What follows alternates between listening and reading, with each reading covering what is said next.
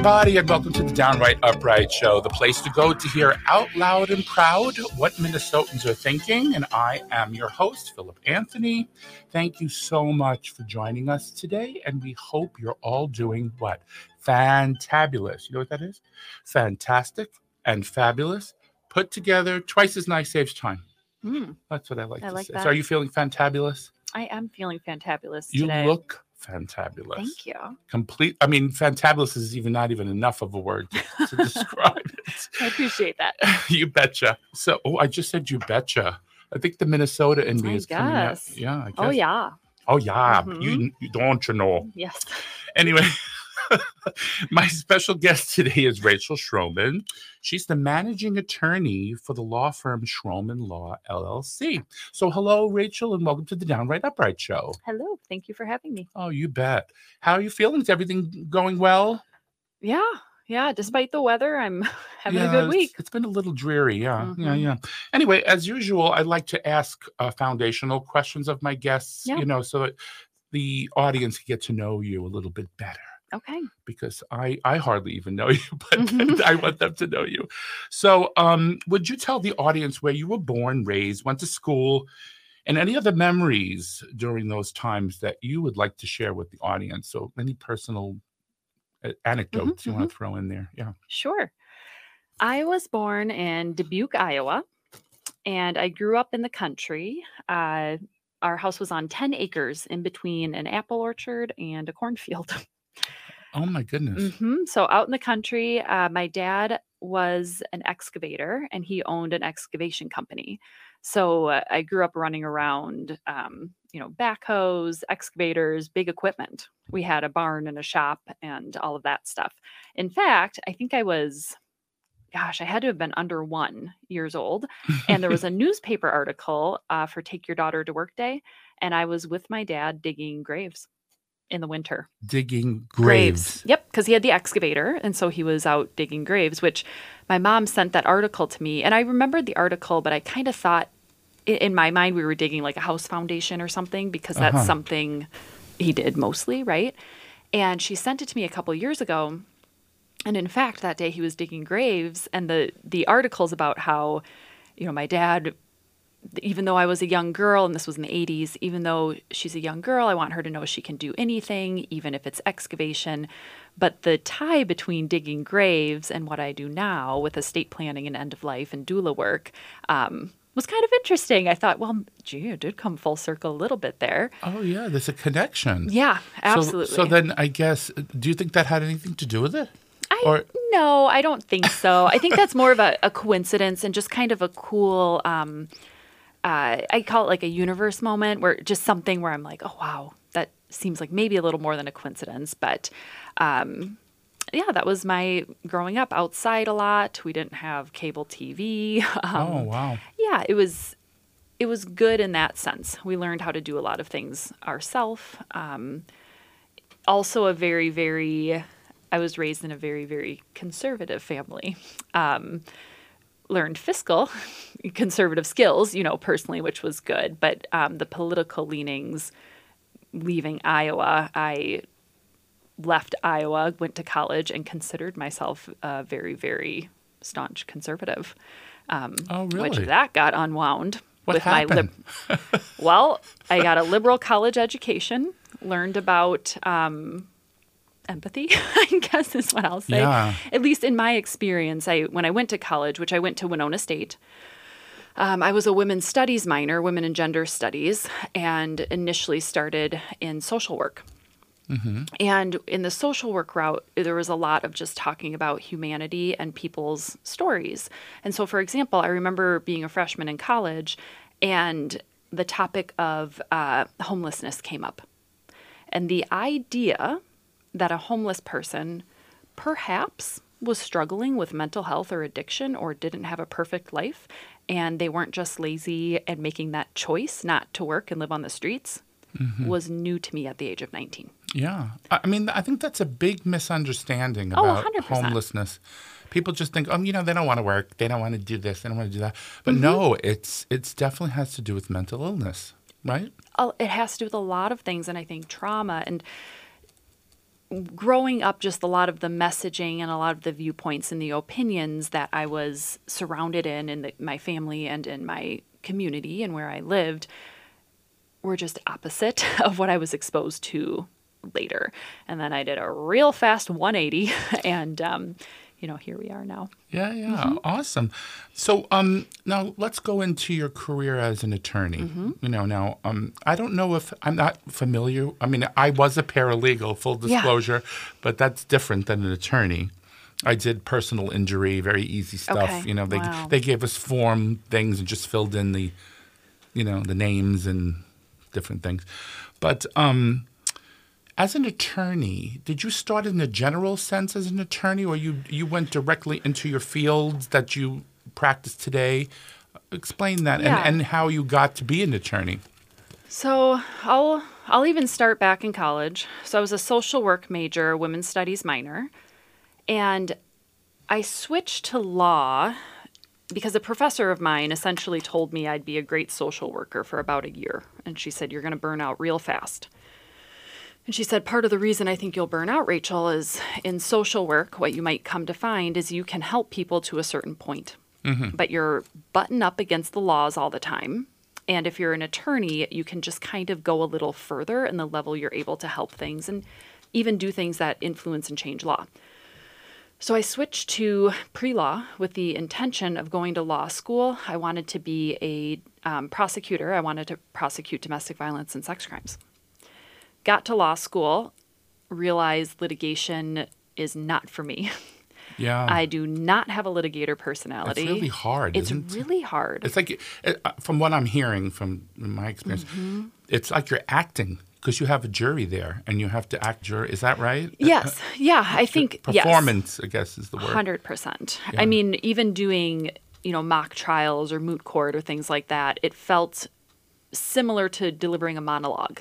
When you're doing a closing argument, it felt I was in the vagina monologues in college. And so, Really? yes, it was my only foray into acting. And when I was doing moot court and these, all of that, it felt very similar to when I was rehearsing and practicing for monologue. And there's a lot more that goes into lawyering, of course, and doing a trial, but the energy around litigation I'm so sensitive to, and even working with clients that are perhaps even in an active trauma response, I just didn't have the ability to boundary set or cope with some of that it would have been a healthy career for me. And I'm still working on some of that, but I was in law school, realized I didn't want to litigate, kind of looked around, wondered, why am I even in law school? Like, what am I going to do now? And a professor suggested that I take elder law as a course. And so I took that course. In fact, I had been volunteering in nursing homes since the age of 14. So I had always been drawn to serve kind of in that demographic and in that end of life space. Right. So I took elder law and realized, this really does align with work that I care about and a passion that I have. And just kind of followed down that path. Now, right out of law school, I knew I wanted to start my own practice and firm, but I also knew I needed to work for a couple years to, make and save up some money and to go out on my own and also just get some experience. And my first areas of practice that I worked in were bankruptcy, which was kind of a curveball, but it was just the first job that I got. Actually loved it. A lot of my clients were elder individuals filing bankruptcy after a spouse passed away, filing on medical bills. Because in Minnesota, this is just kind of a side fact, we're one of the few states where spouses are jointly and severally liable for a spouse's medical debt. Really? Oh, yeah. So Oh, no. worked in bankruptcy, did that. Then I moved into insurance litigation. I don't know why. It was not a great fit, right? But I got the experience. Now I can confidently say, nope, litigation definitely is not for me. And then eventually started Schromen Law and returned back to that estate planning and elder law focus, which I had been focused on in law school. Now, you were end-of-life doula, you said as well, that you told me Yeah. before the show. So that also has a lot to do with what you're doing now with end of life, right? Yes. So can you tell, I don't know if my audience knows what that is. Can you talk about that a little bit? Yes. So I practiced in estate law. My dad passed away October 26th, 2019, so it'll be 4 years tomorrow. He actually died on his 70th birthday. Oh, I'm sorry. And I was doing this legal work in the end-of-life space. Being with my dad when he passed was the first time I was with someone directly in that death and dying space. And that experience is what just led me to kind of deepen the way that I'm of service in that space. And so I did end-of-life doula training about a year later. And what an end-of-life doula does, a lot of people know what a birth doula is. So I'll start with just explaining that because they've been around. They're pretty well known. Birth doula, a woman hires a doula. Her role is to just be with the woman giving birth, focused on her, focused on the birth plan. If doctors seem like they're in a rush, the doula just kind of can be a calming presence, can advocate for the woman giving birth, etc. After the baby comes, sometimes the doula will even provide support or bring meals or help clean for the family, etc. They're varying roles. Death doula, very similar role, different end of the life spectrum. So it's really about holding space, inviting people to be curious, not scared or in denial of that end-of-life transition. One of the mottos that was repeated a lot when I did the training was, we never look away. So it's someone who's with you, and their role is to be with you in that transition, connected, supporting you, supporting the family. They don't look away. And that's not an appropriate role for family members necessarily. When I was watching my dad pass away, you bet I needed to look away a few times. You bet I needed to step out of the room and take care of myself because there was I had my own things I was processing. Yeah. When I'm with someone and they're in their end-of-life transition, my role is to be with them. I don't have those things coming up. That makes sense. Yeah. It must be hard, though. I don't know how you do it personally. I mean, saying goodbye to people that you love, or even even if you don't know the person, there is a connection with that person. And I think, right? Yes, absolutely. What's interesting is, I met a woman this past weekend at a friend's baby shower, and she's a defense litigator.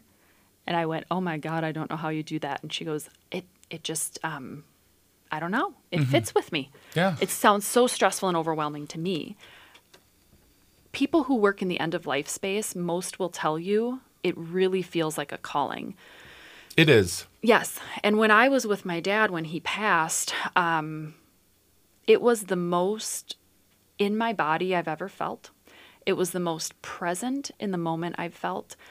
It was very, very hard, but it was one of the most beautiful spiritual experiences I've ever had.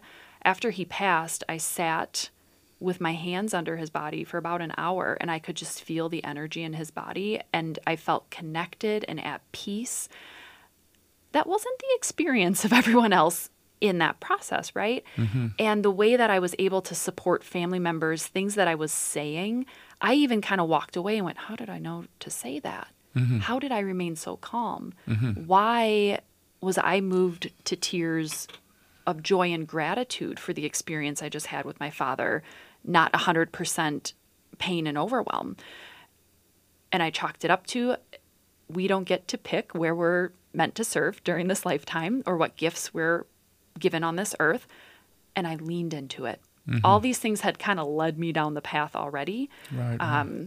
And I just volunteer a little right now doing that. I mean, wow, bless you. I don't know how you do that. I mean, you are, only empaths could do this, and I'm an empath. But the problem is I don't have the courage you do.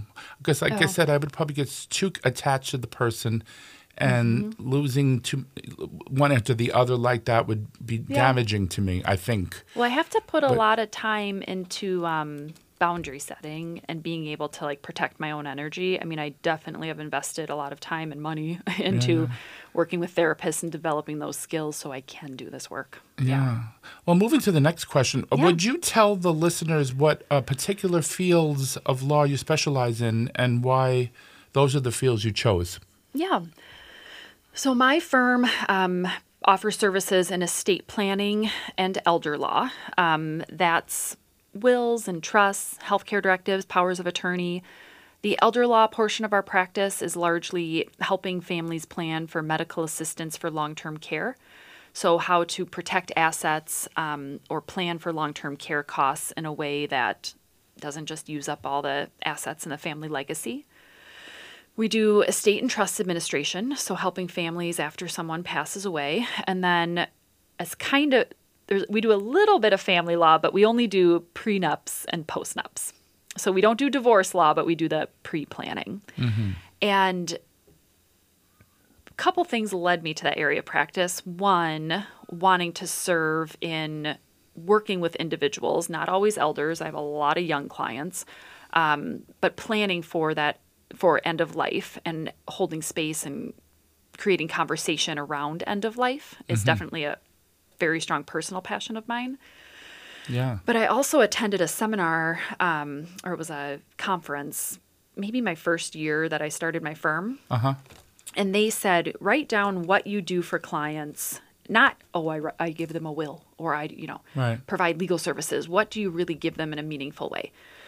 And I sat and I reflected and I said, I give people a sense of security and a plan for a future and some sort of closure around something that's very unknown. Mm. And the woman said, what happened in your childhood to make you so passionate about that? And boy, did it connect to my childhood trauma. And so that's part of it too, is personally, I grew up with a lot of chaos, a lot of uncertainty, a lot of unknown about what the future would hold, a lot of surprises that were very hard to process as a child, a lot of not a strong sense of safety. Estate planning provides the opposite of that, right? So that's another, I think, reason I'm so passionate about it. Yeah, wow. And also through my legwork, doing this show, preparing it to have, Miss Schromen here on my show, I have discovered that you have a particular interest in helping veterans as well, first responders, and terminal cancer patients. My God, the empathy that you have is incredible. That's why I had to have you on my show. I mean, I was looking at this and, God bless you, really. I mean, it's amazing work you're doing. Thank you. Can you tell us about those groups and the work that you do for them? Yes. Veterans and first responders, there's a couple legal clinics that I've volunteered with. Wills for Heroes is a pretty well-known one. They provide pro bono estate planning to first responders. MACV Clinic, it's a clinic for veterans that takes place at the Veterans Hospital. They provide all sorts of legal services across the board. I've gone and volunteered doing what I do, estate planning for veterans. And then I volunteer with Cancer Legal Care, and they provide pro bono legal services, again, across the board to individuals with a terminal cancer diagnosis that qualify. So our firm takes 1 or 2 pro bono clients a month. And of course, there's a lot of personal ties. One of my best friends is a first responder. She was in that field for a while. I watched her go through and process some of the trauma that comes with, she was a firefighter. She was in high-risk situations. She had colleagues die. Became more passionate than I was originally about that work. My dad was a veteran. He spent most of his life an active alcoholic and an abusive alcoholic due to PTSD. He found recovery, got sober towards the end of his life, about 5 years before he passed away. I have a lot of empathy for veterans, and I care very deeply about supporting them. And then my mom's a cancer survivor. God, I haven't said this publicly yet, but as of this summer, I'm a cancer survivor. Yep, melanoma. And so, Well, I shared with you that yeah. I'm a double cancer survivor, but Yeah. I was lucky. Both times they caught it early. But it's scary. Same. It's scary. Hearing that word is very frightening. It is, and there's a grief process that happens Yeah. with just learning it because your life changes. My life has Oh, yeah. definitely changed. My summers are going, and it might seem trivial, but my outdoor, summers are going to look different. I will have skin scans 2 times a year.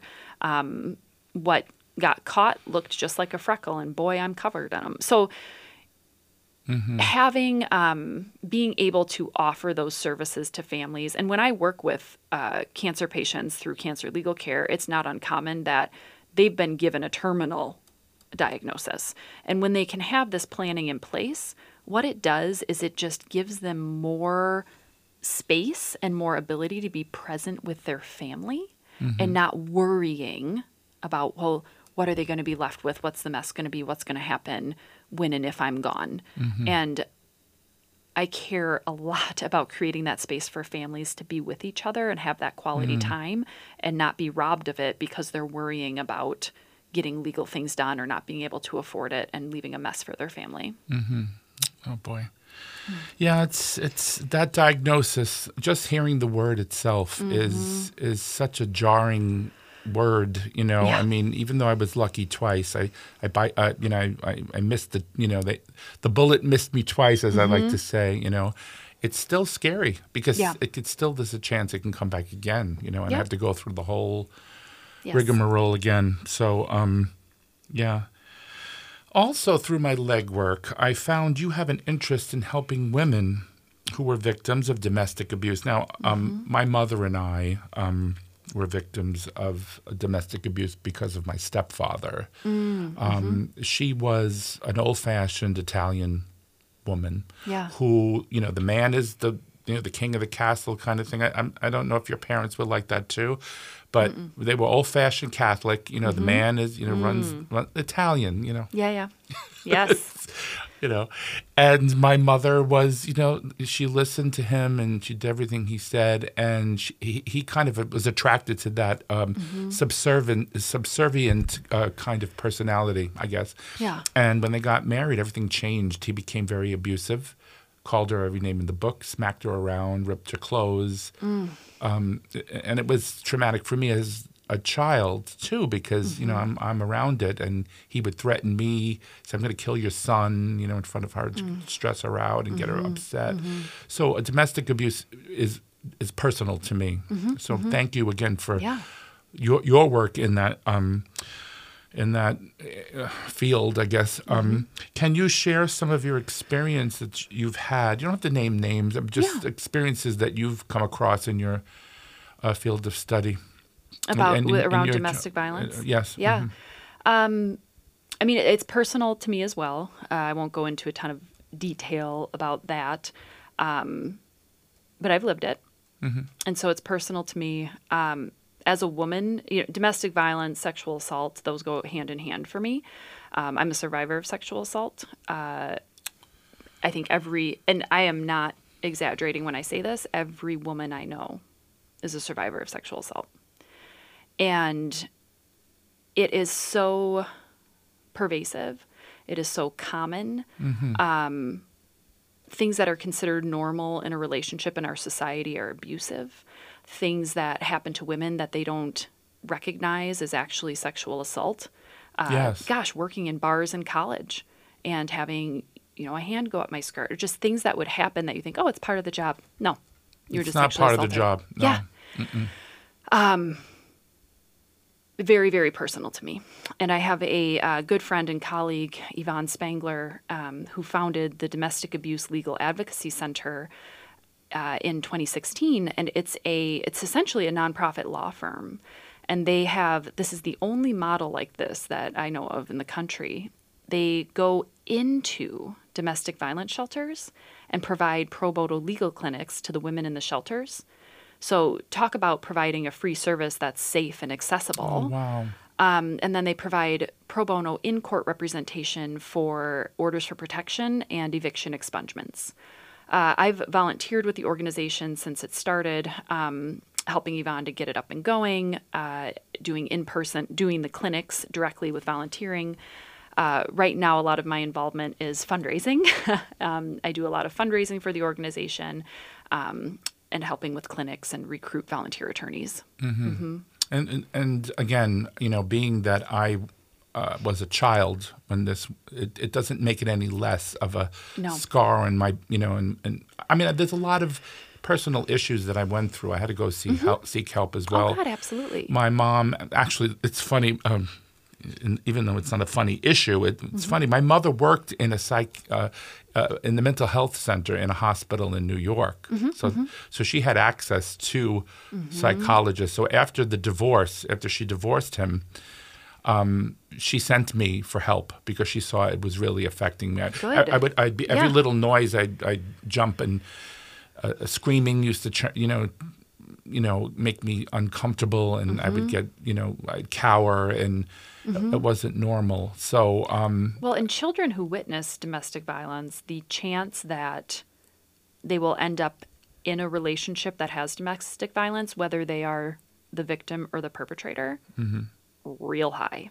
I mean, that's what they're referencing when they talk about the cycle. So the fact that you were able to get help as a child and hopefully break that cycle that's massive. Oh my goodness. That doesn't happen for a lot of kids. And that's a big reason, Yvonne and I are so passionate about that work. I don't know where I would be today if my mom didn't send me for help, because I mean, I have a very amazing husband. He never put a hand on me or anything. Yeah. But he'll raise his voice, like anybody else, when you're stressed out, But there's so much love between us. So it's not I mean, I don't know where I'd be, and I don't want to think about that. Right.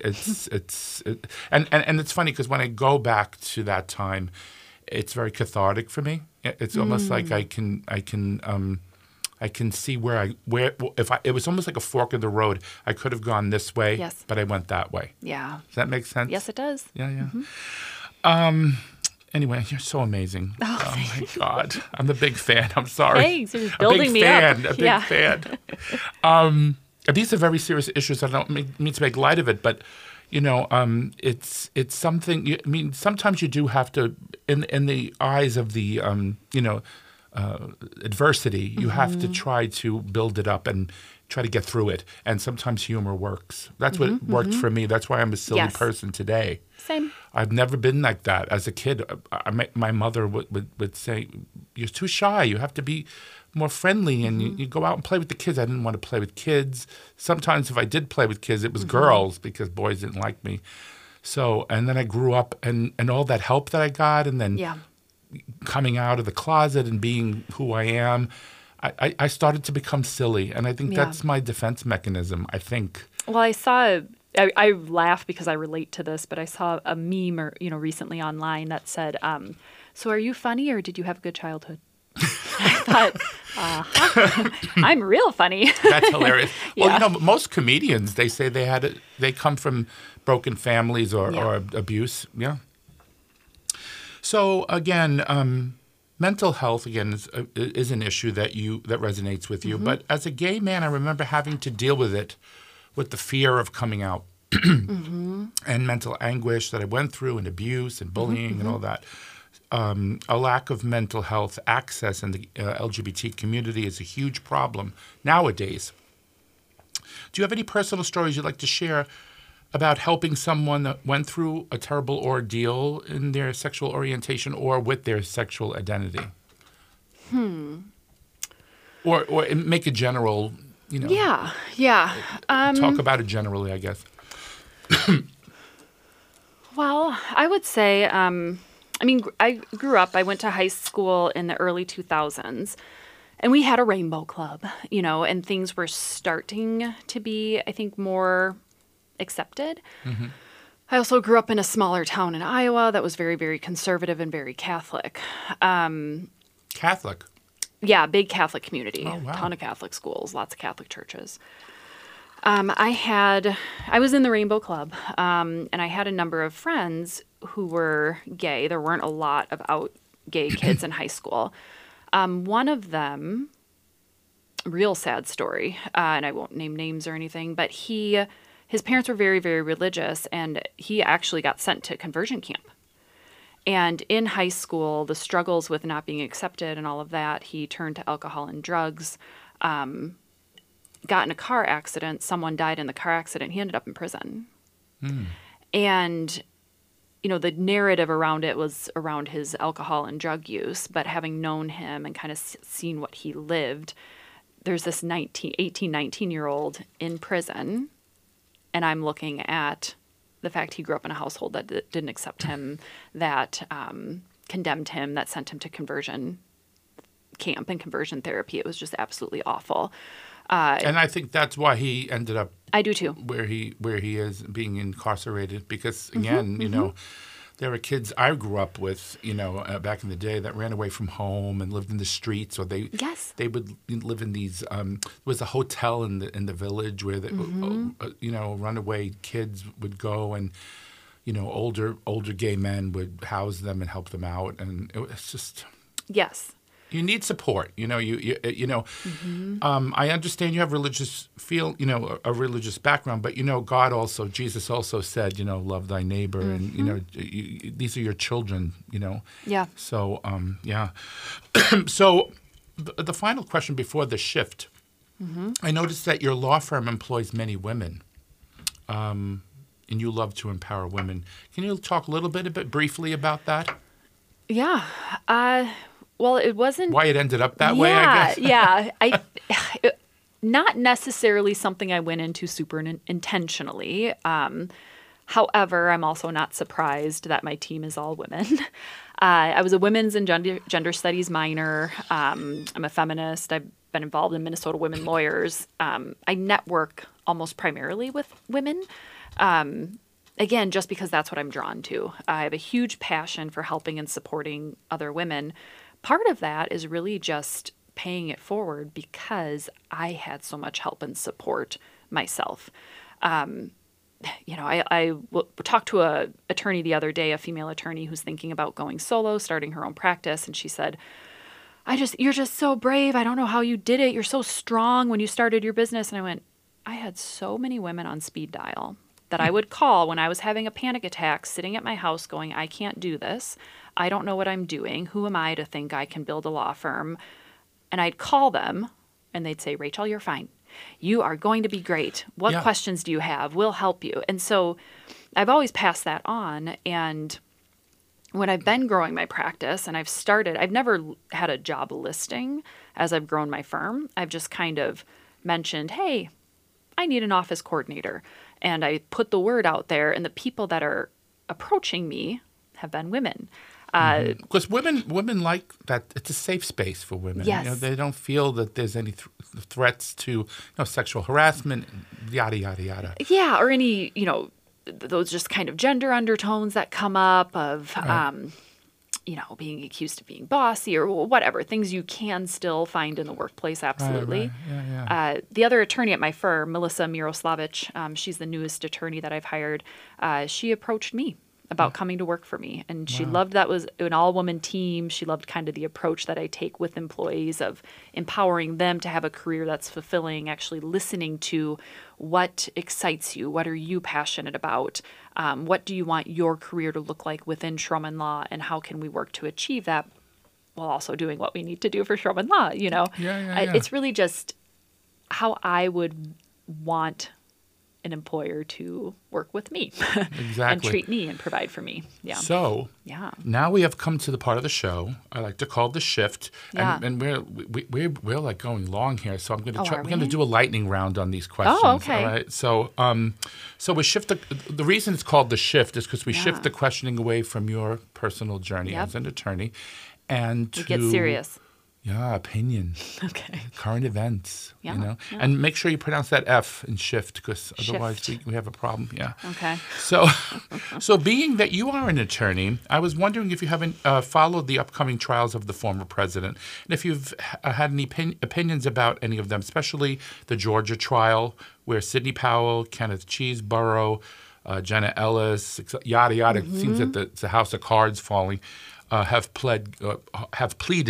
It's pleaded, not pled. I learned that in pre-law. Yeah. Guilty.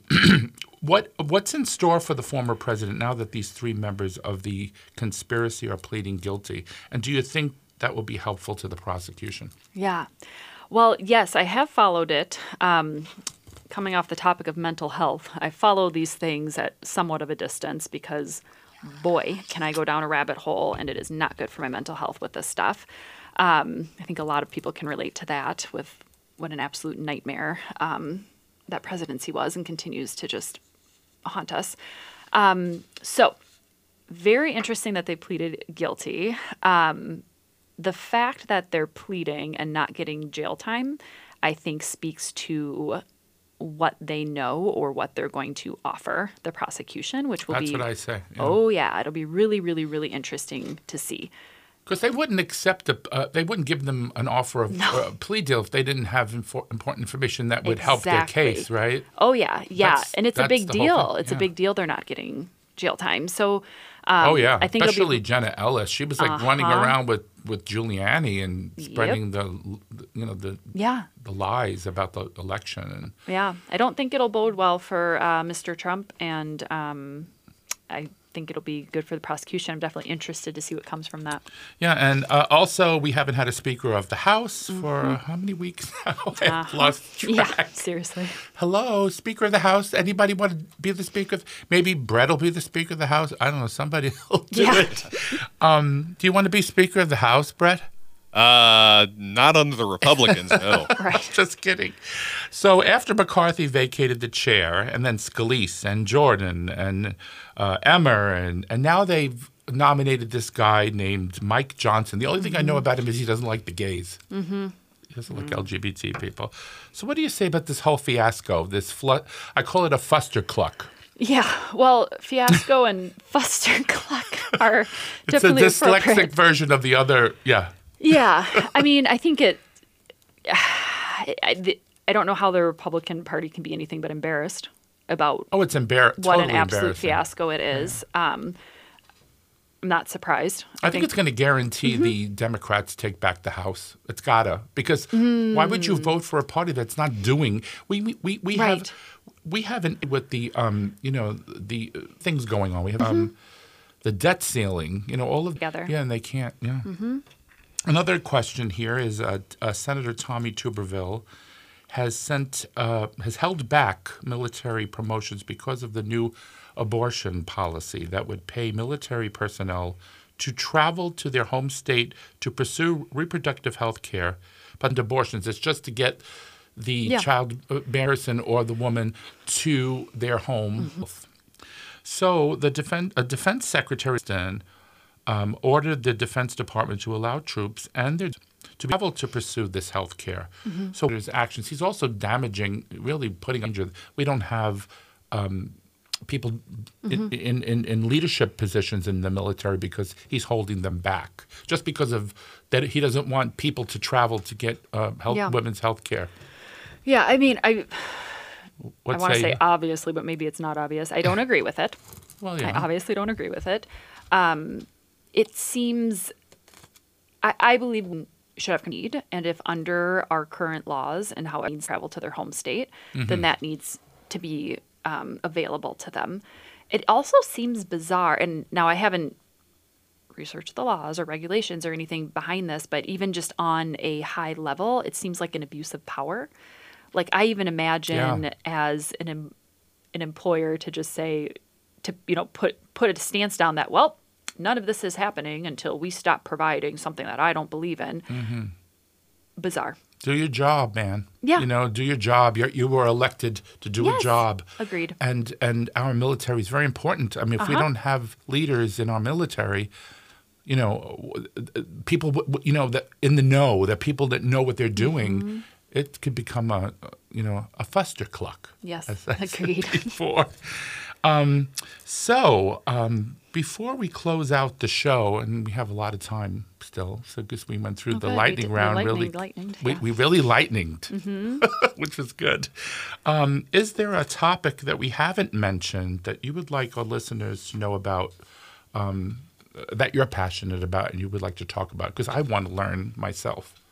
I know there's you've mentioned mental health, women's abuse, elder care. Can you talk about any of those other issues, or or elaborate on what you talked about before? Well, those are all things I'm very passionate about, largely due to personal ties and experiences. But another issue that there's actually legislation that's been moved in Minnesota as of this past March around green burial and furthering availability of that in Minnesota. Oh my God, that's Angela Woosley. She was on my show. Yes. So Angela Woosley, she's a local life doula, and she has much more than that. She's a funeral director. She's a mortician. She's taught at the U. She's very, very passionate about this as well. Could you believe she was on my show? I almost passed out. I know. You told me. I'm like, oh my God. She's one of the coolest people I know. I know. I actually saw her on PBS. She was doing a show about end of life and burials and all that. And my husband and I are sitting there. He goes, "Oh, I know her. She's a friend of mine." Had her on my show. Yeah, she's a powerhouse. And this legislation is around natural organic reduction, which is, to put it in layman's terms, composting of human remains. Right. And if you want to talk about green burial, composting, earth to earth, that's about as green as it gets, in my opinion. And it's great for the environment. I think it's a huge move in the right direction for sustainable green burials. It's not legal in Minnesota right now, and so that legislation is in front of Minnesota legislators this year, and I feel very passionate about it, and I hope it passes. It's starting to pass in other states, Washington, Oregon, I believe, California, I think Colorado. What do those states all have in common that you just named? Do you see what I mean? Yes, I do. Yeah. Yes.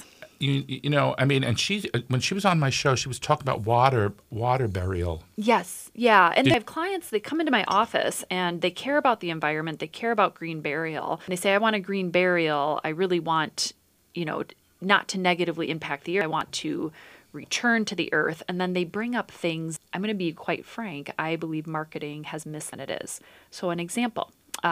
Water burial has come out and they say, well, this is better for the environment than your typical burial.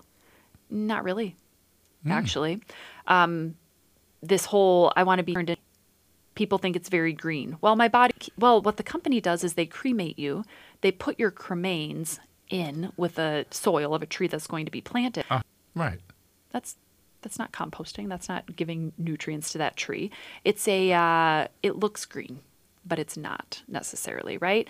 And so as we move into getting more laws passed to give more for what is green burial, and people educate themselves and learn does this actually look like. Now, you have to get past, there's a lot of people that don't want to learn about this and don't want to talk about it. Like it's kind of, like I don't want to read about it. It's gruesome. Yes, it can seem very overwhelming. And don't even get me started on how our society treats the topic of death and this topic, right? It's Halloween, so I guess we can go down the path. We can go down that path. We have carte blanche now. Yes. But learning about, I think, is really important because it opens up what's available, options, and it really gives us some more truly green options that are going to be good for the world. But people are burying people, though, with formaldehyde in their bodies. That's not good for the environment. You're talking about, land burial as opposed to water is not... Correct. It's not green. Well, and even green burial in Minnesota can be buried in a green manner where you don't have a casket, maybe you're just shrouded or the land is kept natural and maybe they put one body per plot. How does that work with land use? Yeah. There's just, Europe is doing it differently. There's a lot of different things that are. Answer really, cremation is the most friendly way to. It's a potentially more environmentally friendly way, but the natural organic reduction, I think, if you look into it and learn about it. So that's just basically putting the body in the ground, and that's it. No. There's other things going on there? So there are a lot of these places doing it are composting the body in, I'll use the word pods. So there's a company called A pod, P-O-D? Yep. There's a company called Recompose. Katrina Spade started it. She's another rock star. She's out on the West Coast, and she designed these pods that a body goes into. They put in organic material with the body. They introduce certain bacterias and whatever. They keep the pod at a certain temperature, and then they rotate it. And within, I think it's a week or two or a few weeks, they have compost. And then that compost is put back into the earth. Oh, my goodness. Yeah. And there aren't emissions. It's really, really cool. I read an article about a guy, I don't remember a lot of specifics, but there's a guy in Colorado doing this in wine barrels. Wine barrels. Yes. But you have to go to Composting. a specific place to have this service done, right? Yes. And Because not everybody's doing it, basically. no, you know. because it's not legal. But once it's legalized and we get these companies that are offering it, it's a really, really, really cool, beautiful, natural option that can be available to families and to individuals. My last question to you before we end the show, because Yeah. I can go on with you Yeah. and forever. You're amazing. When you talk about end of life, because I don't know how the show became more about end of life, but because you have such a storied career about different, I could go down every avenue here. But I'm fascinated with this. Legalized suicide, legal suicide that happened. Certain states have legalized that. Do you have a final opinion about that? Quickly, Yes. we have a minute here. Quickly. Okay. I think it should be available to individuals. I think it gives them control, gives them a say, allows them to be a more active participant at end of life. I think it can allow people to die with dignity. Do we have assisted suicide here in Minnesota? No. It's not legal yet, right? Not yet, no. Well, I'm surprised we didn't push it. It's wonderful, I think, Mm-hmm. because if I was suffering beyond recognition and I couldn't take it, Yeah. it's just, we do it with animals I know. to be humane, right? Yeah. Anyway, thank you, Rachel, Yes, so thank you for having me. much. Oh, my God, weren't you? Was it fun? Oh, so much fun. Yes. Yeah, and you're just full of information. The show is only 50 minutes. It could have gone on for 2 hours. Yeah. But maybe you can come on again. I'd love to. Another day. We could talk about be happy to. other things. Yeah. Thank you. Yeah. So it's been a great pleasure. I just keep saying that because you are amazing. You're an amazing empath. Thank you. And we need more empaths in the world. Agreed. We do. And to the listeners, hi, listeners, thank you so much for joining us today and joining Rachel and I in our conversation. And we also want you to sub. We want you to click, do whatever you can to support the show. And my name is Philip Anthony, and on behalf of the Downright Upright Show, I'd like to say bye for now. Ciao for now. You could wave in your camera. Oh, yeah.